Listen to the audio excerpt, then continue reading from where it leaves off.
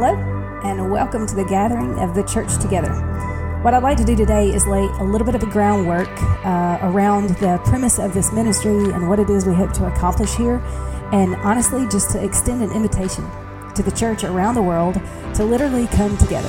So I'd really like to start with just a basic framework for who we are as believers in Christ and what that might mean to us, not as individuals, but as a collective.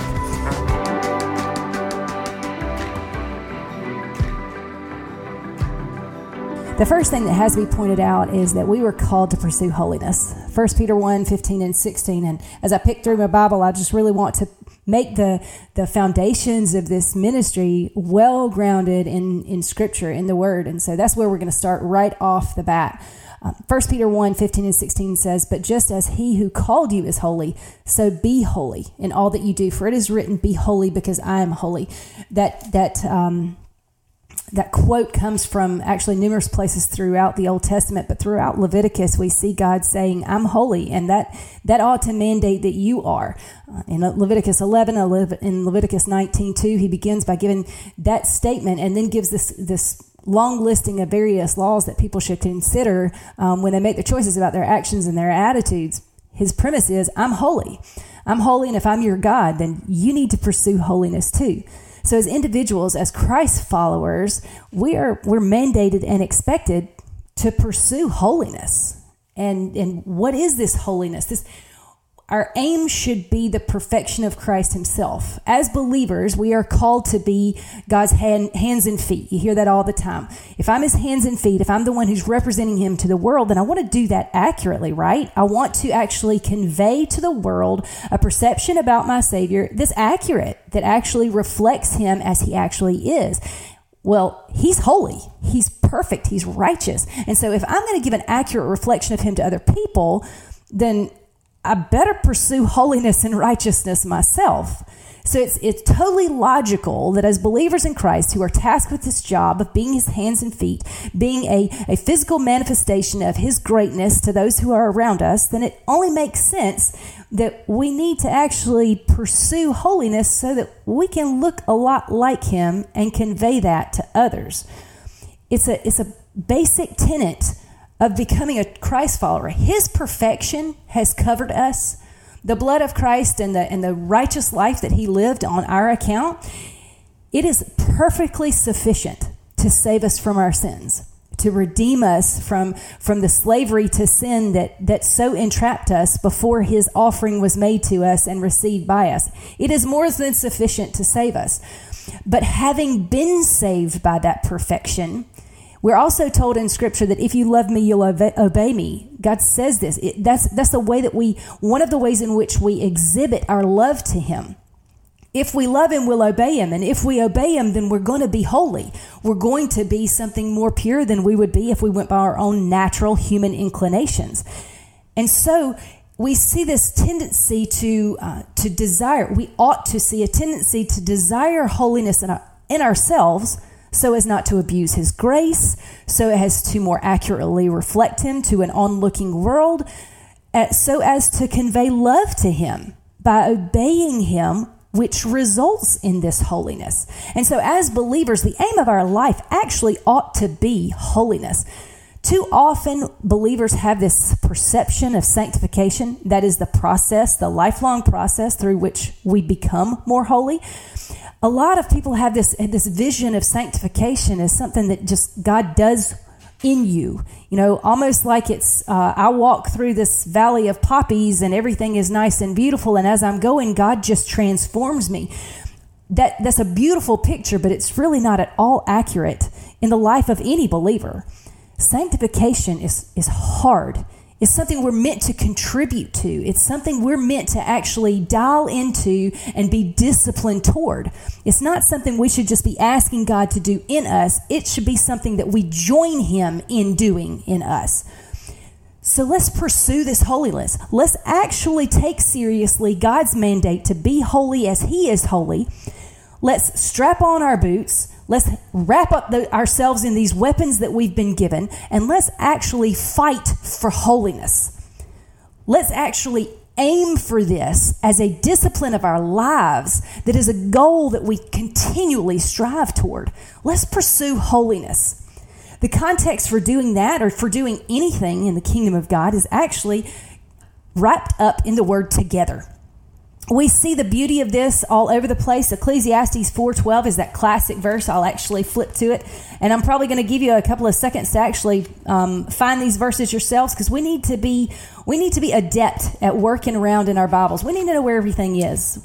You know, I realize, and it's kind of funny that I would even say it, that technology has its benefits, but there's just something to be said about actually being able to flip through your Bible and know where something is and see the context of the verses before it and the verses after it. But that's a rabbit trail I'll try not to go off on too often. But Ecclesiastes 4:12 says, though one may be overpowered, two can defend themselves. A cord of 3 strands is not quickly broken. There's a benefit to us to doing life together. We are able to fend off things. If somebody falls down, you've got somebody to pick you up. It's not easy. We're not easily broken. We're not as easily swayed when we do life together. So there are some very practical ways that literally you can see in your everyday life where having more than one person, more than just you, doing life with other people within a community, it actually has its benefits for us. Not only that, it's rather mandated, and there's some other benefits that we see also in Hebrews 10. Hebrews 10, verses 24 and 25. Hebrews 10:24 says, let us consider how we may spur one another on toward love and good deeds, not giving up meeting together as some are in the habit of doing, but encouraging one another, and all the more as you see the day approaching. We're to consider how to spur one another on. There's 2 benefits for that. Me as the one who's spurring somebody else on, it impassions me. It gives me a sense of purpose. It helps me to see where it is I'm being called today and how I might be useful and fruitful and purposeful in my life. But as the one who is being encouraged, when I'm falling down, I got somebody to come and help pick me up. And so there's this great benefit that comes with doing life together. Not only are we getting some very practical applications, some very practical benefits from doing life together, it goes much deeper and much further than that. And you notice in Hebrews 10 that that's a mandate there. That's a statement of do this, don't do that. Do not give up meeting together. It's something we're called to do because he knows the need that we have for the benefits that we'd find there in that togetherness. But we can also look at at Ephesians chapter 3. Ephesians chapter 3, verse 17 says, the second half of that verse, it says, I pray that you, being rooted and established or grounded in love, may have the power together with all the Lord's people to grasp how wide and how long and how high and how deep is the love of Christ, and to know that love that surpasses all knowledge. I have to have this sense of together in order to fully grasp who I am, who God made me to be, the depths of the love that he has for me, the depths of the love that is available for me to draw on and rely on, and the depths of the love that is available for me to then give to others. All of these things, this great bounty that comes from together is part of this dual nature of together that is both for me and for the Lord. For me, I get help when I'm falling down, that Ecclesiastes, when I'm needing help, when I'm in distress, when I feel like I'm being bent and I might be broken, then I have the sense of together to help pull me through. I get encouragement. I get to be spurred on. I get the purposefulness of spurring other people on. I get that encouragement. And I also get the ability to grasp things that are mysterious, as Paul says, throughout Ephesians. These wonderful mysteries about how God loves us and the depths of that love. All of that is more tangible to me, more easily grasped by me in the context of doing life together. But that dual nature, it's great for me. I get all those things that I've just laid out for you. It's a beautiful gift to me. But actually, Ephesians chapter 3 ends with the verse 21, where that classic verse that so many people know from Ephesians, although they might not know where it's from. Ephesians 3:20 says, now to him who is able to do immeasurably more than all we ask or imagine, according to his power that is at work within us. The sentence actually ends with verse 21. To him be glory in the church When we do life together, when we enjoy all those benefits, all those blessings that are ours in the gift of doing life together in community, then it actually glorifies God, which makes perfect sense because the body of Christ, that community, that together that we get to enjoy as children of the Most High, when we do that, we are exemplifying the bride of Christ. So we get to show the world what a relationship with the God of the universe looks like as this beautiful marriage between Christ and us as his church. And so we're actually bringing him glory. We're making him known. We are drawing people to a knowledge and a fear of God by the way that we exemplify our relationships to each other and his relationship to us. And so it only makes sense that this is a vehicle through which God might be glorified. He might be made known throughout the world. And so we have this beautiful opportunity to enjoy these wonderful blessings that come from being together, and he gets glory when we do. The problem, however, is that together has not been easily done over the last few years. With COVID and quarantine and all of the restrictions that have been put on us with travel, with conversations. I don't know about you, but it's really hard. My hearing is not super great. And so to be able to read people's lips really was kind of a benefit that I didn't realize how much I clung to until people started covering up their mouths. Together has just gotten more difficult over the last few years. And yet we've found ways when it comes to work, when it comes to quarantine, when it comes to getting our jobs done and crossing borders that our bodies can't, we've actually found lots of ways to get it done. I've never been much of a technology advocate. I'm one of those that tends to see the evil pretty readily, and I focus on that. I tend to. But in all of life, I have realized that most things are not inherently good or bad. It's like a pendulum. They really kind of rest right in the middle, and depending on what we do with them, they either become good or bad. Technology is one of those things that, in my own mind, I have allowed it to swing bad. And it makes me just want to ditch the whole thing, quite frankly, because it's used for evil purposes far too often.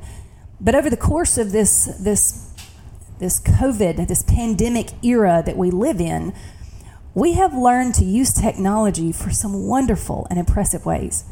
And most of us who would not have been inclined to even attempt to become familiar with it before have been forced to do so. And now all of a sudden, we really don't have too much of a problem getting on a Zoom call or figuring out how to listen to a podcast or find our way through a tricky website. We've grown in our ability to communicate across borders. We've actually found ways to use technology to do the one thing that God says we need to do most, and that's be together. So let's do that. Let's actually, as the church, as the body of Christ, as the bride of Christ, let's actually do together. I want to pursue holiness. I want to put on the righteousness of God. I want to mimic him, model him well to the world around me. I want to actually be holy as God is holy. And yet I have found that that's a really difficult task when I'm just the one strand. Because the pursuit of holiness is an extremely high aim that none of us will hit this side of heaven, but we're all called to pursue until then. And if I'm going to work really hard at something, and I'm going to pursue something with this degree of passion, I'm going to need those other strands to come alongside me. So let's use this new knowledge that across the board we seem to have in technology, and yet let's use it to get together. So that together we might pursue things that we really can't aim for very well. We couldn't expect to hit without together. You can't read through Ephesians, the first 3 chapters of Ephesians, and miss the repetition of that one particular word over and over and over again. Together. We're meant to do life together. as children of the Most High, we're called to be together. As a matter of fact, in chapter 2, those pivotal verses where it says in verse 19, you're no longer foreigners and strangers. You're fellow citizens with God's people and also members of his household. Members of your house. I don't know about you, but members of my household, I call them family. And so let's do life like family. Let's get together like the family that through the blood of Christ, through the peace that he has offered us between ourselves and the Father, and between each of us as individuals, that any barriers have been broken down. There is now nothing but peace between us at the very core of who we are. And so let's act like what God has made us to be. He's made us to be family.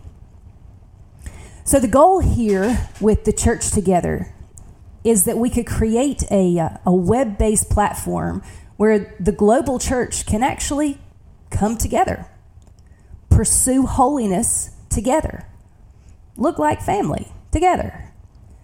We can, over this technology that we've become so familiar with, we can actually have gatherings. We can encourage one another. We can spur one another on. We can pick one another up. We can bend together. And we can glorify the Lord together. We can learn just a little bit more about the depths of God's love for us together.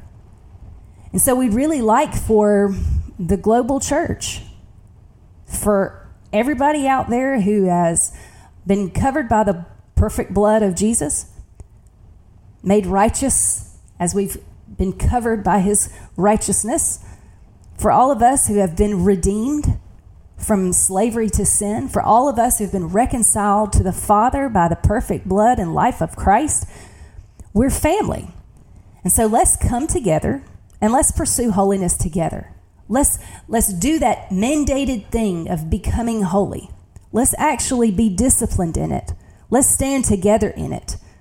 Let's keep each other from bending and breaking together in it. This ministry is not intended to supplant a local church.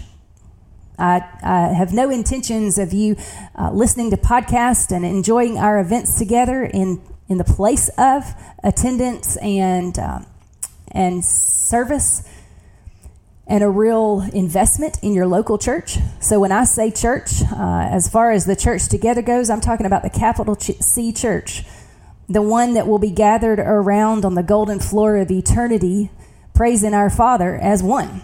There are no denominations there. There are no nationalities. If you read through Revelation 7, you will see that scene in heaven is this beautiful picture of every tribe and tongue, every nation, every people gathered together. And we're not in divisions there.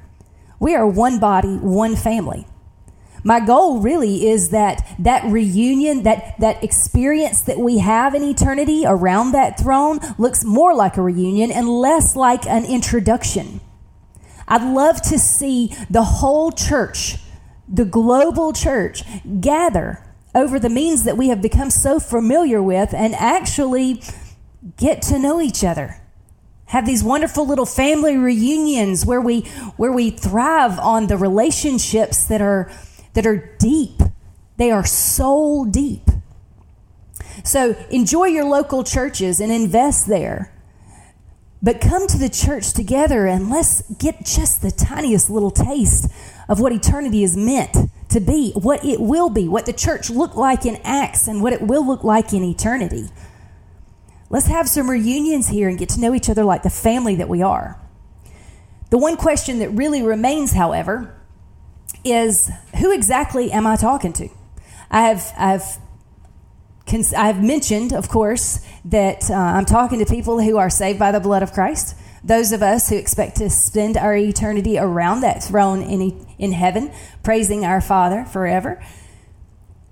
But even more so than that, I think one of the things that we have realized over this COVID season is that there are a lot of people who have put on the name of Christian, but found over the last few years they really didn't hold any sway in their lives. And it became something that they really didn't have much trouble dropping and had a lot of trouble picking back up once the option was there. The people that I see gathering through the church together are those of us who desire to pursue holiness with passion, with discipline, with vigor, who really want to be more holy tomorrow than we were yesterday. who realize that in order to become everything that God has called me to be, I have to do it in community with other people. You have to know just a little bit about me. I lived a huge portion of my life attempting to go against, I think it was John Donne who said, no man is an island independent of himself. I thought, well, no man but me. I'm very much an introvert. I'm one of those have my groceries delivered kind of people. And yet, even during COVID, I realized I really need that. I need the fellowship. I need the communication. I need those conversations. I need leaning in on other people. Over the last several years, God has made it very clear to me that whatever He would have me called to do, it cannot be done in isolation. I cannot become all that I am intended to be alone, and neither can you. You can't, there's a level of holiness you cannot hit alone. There is a level of purposefulness you cannot fulfill alone. And so I'd love for us to gather as the church and actually pursue that holiness together, putting on the mantle of Christ's perfection and leaning in on each other when it's really hard to fight for it. But specifically, I have two visual pictures, and I'm a very visual person, so if you're not, then bear with me. But if you are, maybe this will resonate in your own minds. But I have two pictures of the type of believers that the church together should really be a wonderful meeting place for. One is, if you ever seen it, you draw a circle, and like inside the circle is I made it, I'm in heaven. Outside the circle is I didn't make it, and I'm in hell. And many people, they just want the fire insurance. They just want to be just inside the circle. You know, they want to know that they're not going to have eternal damnation waiting for them, but at the same time, they're not really willing to make a whole lot of sacrifices in this world to say thanks for that free and wonderful gift. And so there are people on the outskirts of this circle, and they're not really pursuing holiness, but they sure are glad that they have heaven waiting. There's a dot in the middle of that circle, and that dot is Christ Himself. If you are chasing the dot, then I'm talking to you. If the goal of your life is not merely to be saved from hell, but to contribute greatness to heaven, then I'm talking to you. I am looking for people like me who are chasing the dot, whose primary aim in all of life is holiness and the fulfillment of the purposes for which I've been called. I need people like you to come alongside me so that I can get closer to the dot. Also, another visual is a triangle, just a regular triangle. And if you're looking at a triangle, you know, and I'm on one side of the bottom and you're on one side of the bottom, and we're all aiming for that apex. We're aiming for godliness. We're aiming for Christ Himself, which is at the top of the triangle. Then you know what happens as we ascend the triangle, as we rise in holiness? I get closer to the apex, right? So do you. At the top of that triangle, not only are we closer to God, we're closer to each other. I'm looking for people who are wanting to rise. As Ephesians 3 also says, it's just this beautiful picture. It's Ephesians 2. It says, Ephesians 2:21 says, in Him the whole building is being joined together and rises to become a holy temple in the Lord. And in Him, you two are being built together to become a dwelling in which God lives by His Spirit. I'm looking for people who are wanting to come together and rise to become a holy temple in God. I'm looking for people to come alongside me, and when I'm tempted to bend, you're the one who encourages and spurs me on. I'm looking for people that are aiming for the same apex as me, who are chasing that same dot, and who will never be content with settling for anything less than Christ's perfection for their lives. That's who I'm looking for. And I'm extending an invitation. If that's what you're looking for, then I'd like to do life together with you. I'd like to gather as the body of Christ. I'd like to show the world what the bride of Christ looks like so that they can see an accurate picture of our groom. I'm looking for people who want more than anything to say thank you in terms that God can understand for the immeasurable gift of the greatness of Christ's perfection given to me. I'm looking for people to do church together.